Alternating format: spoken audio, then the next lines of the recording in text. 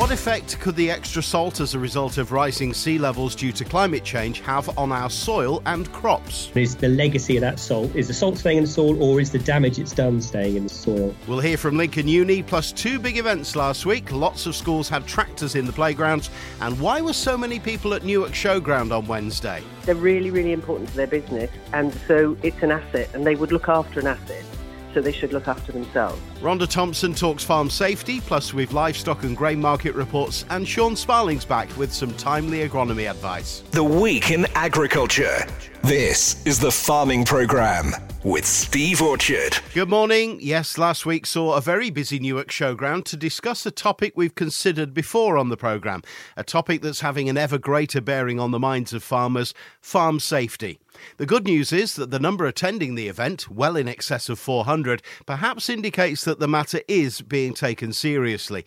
NFU County organiser Rhonda Thompson, I bet if you'd held this event 10 years ago, you wouldn't have got a quarter of that. No, definitely not. And some of our members that are always pushing out safety messages were absolutely blown away by the turnout, as were the showgrounds. Some farmers would go on and register themselves, and then they'd bring 3 or 4 farm staff along as well, which is what we really wanted. What kind of subjects were the speakers talking about? We had HSC talking about safety on farm, Wilkin Chapman talking about farm accidents and the real cost to a farm business.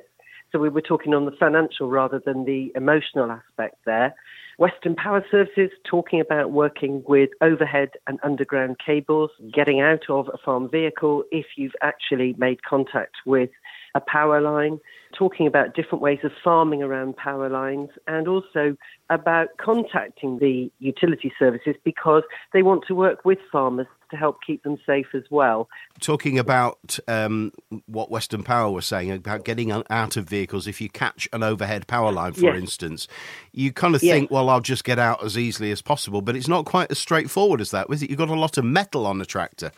Absolutely, and the minute you touch that tractor and you touch the ground, you're making a conduit for that electrical charge. And we have had, very sadly, in this county alone, a couple of people killed in that way. So the advice was to open the tractor door, to come down the steps and jump with 2 feet as far as you can physically and safely jump without trying to do something like an Olympic jump, as he said, because if you jump too far and overbalance yourself, your hands will go down to the soil and you will automatically make a bridge for that electricity current. And you need to get at least 30 metres from that farm machinery before you're safe from a really massive risk of electrocution. It's great to see so many people attending the event, and obviously there's been so much work done by yourselves, by Farm Safety Foundation. Maybe the message is finally getting through that we need to take this seriously. I think so. I mean, just before the event, Steve, I had been to my Louth office and I picked up a flyer that said, just because we've always done it this way, and it's a chap on top of some hay bales and there's a ladder. And it's like these sort of things, lack of concentration, just doing things even though you know it's risky. They can cause lives. They can also cause serious injury. And people's lives are never the same, and neither are their families and their friends. So I think that the messages are getting out there. The statistics, as you know, are really bad. So we have to get the message across that they are one of the most important things about their business. Never mind the family situation, which of course they should be. But you know what I'm trying to say here is they're really, really important to their business. And so it's an asset, and they would look after an asset. So they should look after themselves. And on that note, perfect way to finish. Rhonda Thompson, thank you very much. Thank you. Thanks, Steve. Good work from the NFU and all involved at Newark last week. And of course, the Farm Safety Foundation is always ready to help or advise. See yellowwellies.org. Over 25 farmers from Crowell to Bourne have taken their tractors into the playgrounds of early years to secondary schools this week. I went to Swinderby All Saints Primary School on Monday, where the children were loving the machinery and were really engaged with the lessons from Langford farmer Amy Everett and her colleagues, plus Edward Stevenson from John Deere. Edward, let's start with you. What have you brought along? So we've got a tractor from John Deere, the local dealer Farrell have loaned, and we've got a telescopic handler which is used for manoeuvring bales and straw around, and we've also got a Polaris 4x4. And why are you and John Deere and Farrell involved? My children attend the school here, and Amy and the family who have prepared the day, asked whether I'd be able to support, and John Deere and Farrell have been willing to support the day in order to ensure that the kids learn in detail about farming, because farming and what farming provides us is really important. And Amy, you've just been teaching a class. What have you been talking to the children about? So we like to come in and talk to the children about what farming is, what kind of things we do on the farm. We explain lots of different things because there's so many different aspects to farming. And the kids, they absolutely love it. So they love to get involved. They love the machinery. They love the animals. They love looking at different veg. And it's all about teaching them about food production, where your food comes from, and also what they can do to help the environment as well. And I also think that because farming's such a community thing, it's so nice to then tell everybody this is actually normal for us. Everybody kind of helps each other out, different farms in the area. How important do you think it is for children to understand that the food that they eat at tea time doesn't just come from the supermarket? There's more to it than that. It's so important. That's really the main reason why we do this. It's also nice to teach children how to grow your own food. You get so much out of it when you're doing it yourself. A couple of years ago when we came before the pandemic, we planted, I think it was beans and peas, and they loved it, watching them grow, looking after them, and then harvesting them and having them for the tea. It's brilliant. It's great fun for them. And what's the kids' response to all this been? Fantastic. The children absolutely loved it. We loved it, and it's a community thing. You know, we come in, we give up our time, we're happy to do it, and they just get so much out of it. And they've loved this morning, and I think we've only been doing it an hour, not even that. And it's great. It's great fun. And head teacher Mrs. Longstaff, why does the school get involved in Tractors into Schools? Well, we believe really important for our children to get a wide experience and get a real taste of the outside world and what life can be like. We want to give our children as much exposure as possible to different careers, different options, and to celebrate farming, to celebrate their culture, their heritage, and for those children to perhaps get an idea of what they might like to do in the future and how farming covers so many jobs and so many roles. And how does this fit in then with everything else that you teach the children? What we want to do at Swinderby is we want to inspire our children. We want to give them that sort of aspiration to be what they want to be, but we can't do that if they don't know what's outside in the world for them. So we look at all areas, and this obviously covers our science curriculum, our geography, and lots of different other areas. And we're very, very fortunate that we have farming families in our school community who are willing to support us in this learning journey and to come and lend their time to inspiring those children. And finally, Rosie Crust, organiser at Lincolnshire Showground, you must be absolutely delighted. What feedback have you had from teachers? Teachers have come back to me and said how, a fantastic experience. The children have absolutely loved it. They've said the joy on their faces and the smiles on their faces have just really shown how much they've enjoyed it. I think what's really good this year is that not only has the tractor gone into schools, but the teachers are embedding the tractor into their curriculum, particularly through the STEM subjects. And also just the links between the farmer and the school. So one of the reasons why we did this originally was to connect the farming community and the school community. And lots of schools where the farmers taking the tractor in are building a relationship with the schools and are now, following that up. So going on farm visits, farmers going in throughout the year to talk about agriculture and food production and farming. So the tractor goes in, but then also the learning extending from that has really been established this year, which is just wonderful. Well done to all involved. Let's hope it's back next year. Rosie Crust is available at the Showground if you want advice on visits to schools through the year too.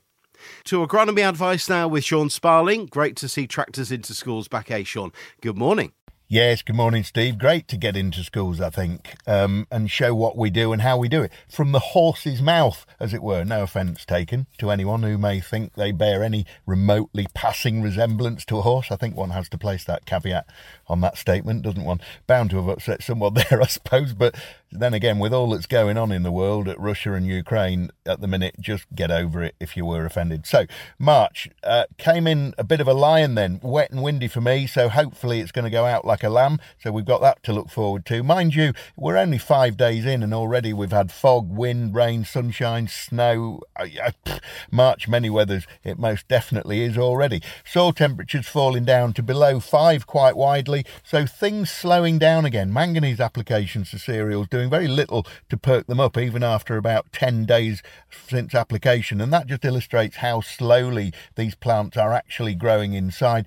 And that leads on nicely to the thorny subject of nutrition. Thorny both from the point of view of cost and also availability of these products. The books are open, the books are shut, the books are open, the books are shut. Pick a number and see if farmers will pay it. And that seems to be the current situation regarding phosphate and potash. My advice really is to just have a look at your soil indices and prioritise those problem areas of field. We know that around 95% of applied phosphate is unlikely to be used by that particular crop. We have availability issues from phosphate reversion, where the phosphate reverts to an insoluble form almost as soon as it hits the floor. We've got availability issues and many more issues with phosphate. So don't just assume that if it's index 1, it's going to be worse availability of phosphate than in index 3. Phosphate doesn't quite work like that. Now, we often see as much available phosphate at index 0 as we do at index 5. So you know your fields better than I do. If you've never seen phosphate deficiency on the leaf, and if your crops always get away, remember phosphate is integral for rooting, then make the call. If you can't get it or you can't afford to get it, then there's the call already made for you. But generally, not applying phosphorus to cereals is less crucial than not applying potash to cereals. Potash deficiency getting worse out there in cereal crops generally, I think, across the county. Magnesium locks potash up, so if you've got a 2-to-1 ratio of magnesium to potash in that order, it's going to lock that potash up in cereals in particular. Also, many crops are big users of potash. If you take a 4 tonne per acre crop yield of wheat where the straw's removed, you're taking between 80 and 100 kilograms of potash off the field. So if you've been seeing potash deficiency, if you've been seeing shriveled grains at harvest in particular, for example, if your potash levels are less than 2, or if the magnesium to potash ratio is 2-to-1 in favour of the magnesium or worse, then try again to prioritise those particular fields. You can't really cut back on potatoes or sugar beet when it comes to a lot of these nutrients. Sugar beet, obviously, we can do a certain amount to replace potash with sodium, salt, to offset those lower potash doses. Look, just speak to your advisor and spend some time discussing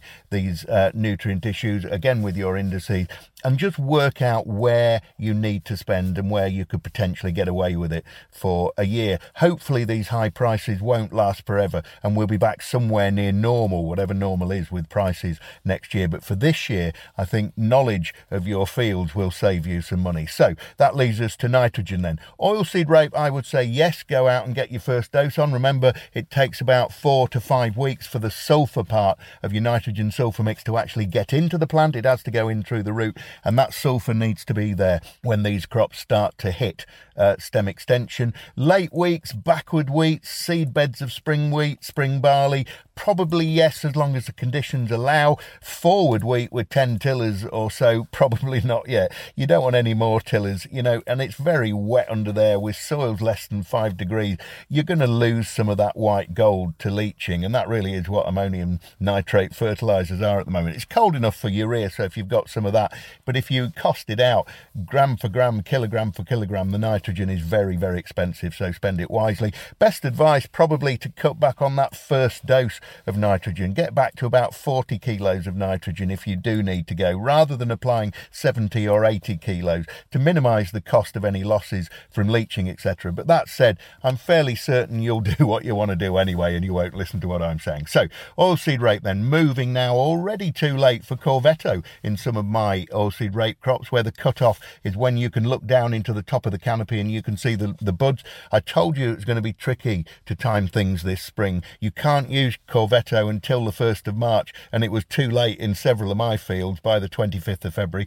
Shield, obviously, you can go a little bit later, the same with Clipic, when the buds are beginning to think about rising above the canopy, so a little time for that yet. And Clipic, it's getting plenty late enough once you start to see those buds rising, so again, keep in touch with your advisor. And don't forget, there's a 3-year restriction on following crops with Clopix, so just have a word with your advisor and make sure it fits in with your rotation. Talking about restrictions, of course, we have a 32-month restriction on all flowering crops except spuds, really, after drilling neonicotinoid treated sugar beet seed, which thank goodness we have access to thanks to the derogation this year after such a mild winter, because to be quite honest with you, without it and without beet growers getting upwards of £100 a tonne or more for growing sugar beet, if we get another year like 2020, the devastation likely from beet yellows virus complex, it just makes beet impossible to grow without that neonicotinoid derogation, unless we get one of those hard winters, which, as we said a couple of weeks ago, we've only seen 4 of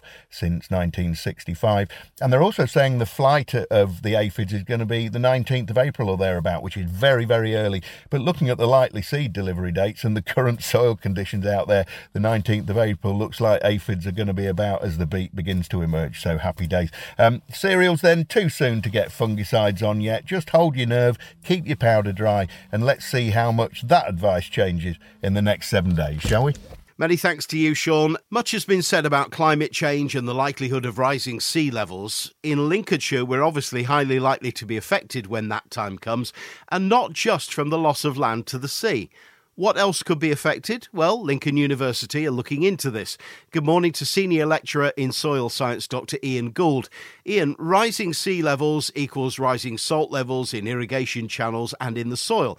Your study mentions potatoes as a crop most likely to be affected. Yeah, potentially, because in the nature of our farming, we grow a lot of potatoes in these low-lying areas that tend to be slightly drier in terms of overall rainfall. And we do look to use irrigation for control of pests, diseases like common scab. So in certainly South Lincolnshire, it's generally a crop we need to irrigate. But it also tends to be grown in areas where the water, the subsurface water where we used to get our irrigation water from, or we still do, is getting slowly more salty. And so we're going to be potentially faced with an issue in a few years of the irrigation water in these areas is increasingly saline, and we need to be ahead of the game and think, well, let's see what we can do with that saline water. Let's see if we can kind of expose our soils a little bit in advance. Is there a way of adapting to it? So potatoes are probably the big crop for us for looking at it, just in terms of where we are. And is it just potatoes that are likely to be affected, or other crops too? If we irrigate a crop like potatoes, obviously the next year that field will then go into perhaps another crop in a rotation where we might not irrigate, so wheat. And what we really want to pick up with this project is whether we've done any long-term damage to the soils. So in the following crop, from the irrigated crop, where we have been maybe increasing salt levels, is there like a legacy in that soil? Is the salt going to hang around and impact on the soil health? And it can impact on what's living in the soil or how the soil structures. Is it staying in the soil, or is it just affecting that crop for this year that's been irrigated? Yeah, spot on. Is the legacy of that salt, is the salt staying in the soil, or is the damage it's done staying in the soil? How will you actually be carrying out this work? It's a 3-year project, and the first couple of years we've got some pot trials at our Rise Home campus. So we've got 3 different soil types, and we are looking at how we can irrigate those soils in advance just to see how it impacts on the soil biological community. So in that 3rd year, we use the knowledge from the pots, put it in the real world, and go out and use real farmers' fields. If they'll let us, put a bit of salt on. OK, so farmers not involved just yet? We're keeping them in the loop. We do the risky stuff at Rise Home where we can control it all. And if we find it's not going to really damage the soils, let's see what we can put out in the real fields. Ian, is this something that's imminent, or are we looking ahead a good while? It's kind of a future challenge. So when you think of salinity in soils, immediately you'd think of probably hotter climates, which is where we have a lot of hotter climate and a lot of evaporation, salts at the surface. But increasingly with sea level rises, not just with this irrigation problem, but of course with overtopping. And we saw that in the 2013 floods. We had some devastating salt inundation of farmland. We're starting to increasingly look at how this salt water is going to get into our agricultural land. And the key thing really is, particularly where we are, is this is really high value, really productive soils. And we really don't want to compromise our ability to grow food in these areas. Fascinating stuff. We'll watch with interest. Thanks to Senior Lecturer in Soil Sciences at Lincoln University, Dr. Ian Gould. Time for our weekly market reports now, starting with livestock from Louth. Good morning, auctioneer Oliver Chapman. Good morning, Steve. Another weekly roundup from here at Louth for Monday the 28th of February. Starting with the prime cattle and the heifers, see a high for F. Wallace and Son at Biscathorpe at 259 pence per kilo, and gross £1,448 for J&S Brooks of Strubby, while the steers topped at 238 pence per kilo and grossed £1,448 for J&S Brooks of Strubby also. Heifers all in average 244 pence per kilo, while steers all in average 229 pence per kilo. Onto the cull cows, and just Lincoln Red cull cows on offer this week saw a top of 166 pence per kilo and grossing £1,050 for R. Ray and Son of Harmston. Moving on to the sheep and starting with the prime hogs, which see an SQQ average of 248.91 pence per kilo. Very similar to last week on the trade front, however, the fitter, more meated end of the hogs remaining easiest to place, with those in spec 38 to 45 kilos most in demand. Top this week came for C. Norwood of Wainfleet St Mary at £136 per head, while a pence per kilo was topped by locals H. Smith & Sons of Thedlethorpe at 310 pence per kilo. On to the cull ewes. For the first week ever, we decided to run the cull ewes through the ring, and a similar number forward met with a trade that would be some £50 a head dearer this week, with a fantastic show of ewes seeing a high for A&N Spillman of Freethorpe at £211 per head to leave an all-in average of £148.46. Finally, store hogs, and just a handful on offer, saw 2 pens from S Cooling, a market raise and top at £82 to leave an all-in average of £82 per head also. A huge thank you to everyone that's been and supported this week. This is Oliver Chapman for Masons and Louth Market, and thank you. Thanks, Oliver. And how have the grain markets fared over the last turbulent week? Open Fields' Kit Dickinson. Good morning, Kit. Well, good morning, Steve. Russia's invasion of the Ukraine has propelled seed-bought wheat prices to their highest level since 2008. The invasion coincided almost on cue with the closing of the Winter Olympics ceremony in Beijing, but not before China had announced their grain trade deal with Russia. Implications are huge for both old and new crop. There is still about 15 million metric tonnes of Black Sea wheat and 15 million metric tonnes of Ukrainian maize unshipped on old crop, with exports facilities either damaged or closed. Shippers will be looking to source this from elsewhere or claim force majeure. This shifts demand to other origins, including the EU and the US, and potentially to India and Argentina. It is unclear whether logistics and infrastructure would support large volume exports out of India, whilst Argentina are in drought and experiencing low water on the Panorama River, which will restrict vessel sizes. New crop spring wheat and maize plantings in the Black Sea are threatened by a lack of manpower, as the Ukraine has called all males between the age of 18 to 30 to arms. Added to the lack of availability of fuel, seed and fertiliser, there will also be damage to Ukrainian winter crops and infrastructure caused by the ongoing conflict. It is now imperative that there are no major new crop weather issues, whether you consider that Russia and the Ukraine provides 30% of the world's wheat, and the Ukraine is the fourth largest maize exporter of 33 million metric tonnes. To date, weather has not been ideal for Brazil and Argentinian maize crops, and the dryness in the US plains is a concern for wheat crops. Dryness in North Africa, the Middle East and the Balkans will also need to be monitored. So moving forward to old crop barley markets, they are unchanged this week, but with more wet weather in the last week, spring malting barley plantings are still only 10 to 15% in most areas of the UK. But on the plus side, forward malting barley prices have at least reacted to the increase in new crop wheat prices following the Russian invasion of the Ukraine. Malting prices have now increased by some £10 to £15 depending on your area. So if you have been able to plant some malting barley, a percentage of this could be sold at these forward prices, which are at historic highs for the time of year.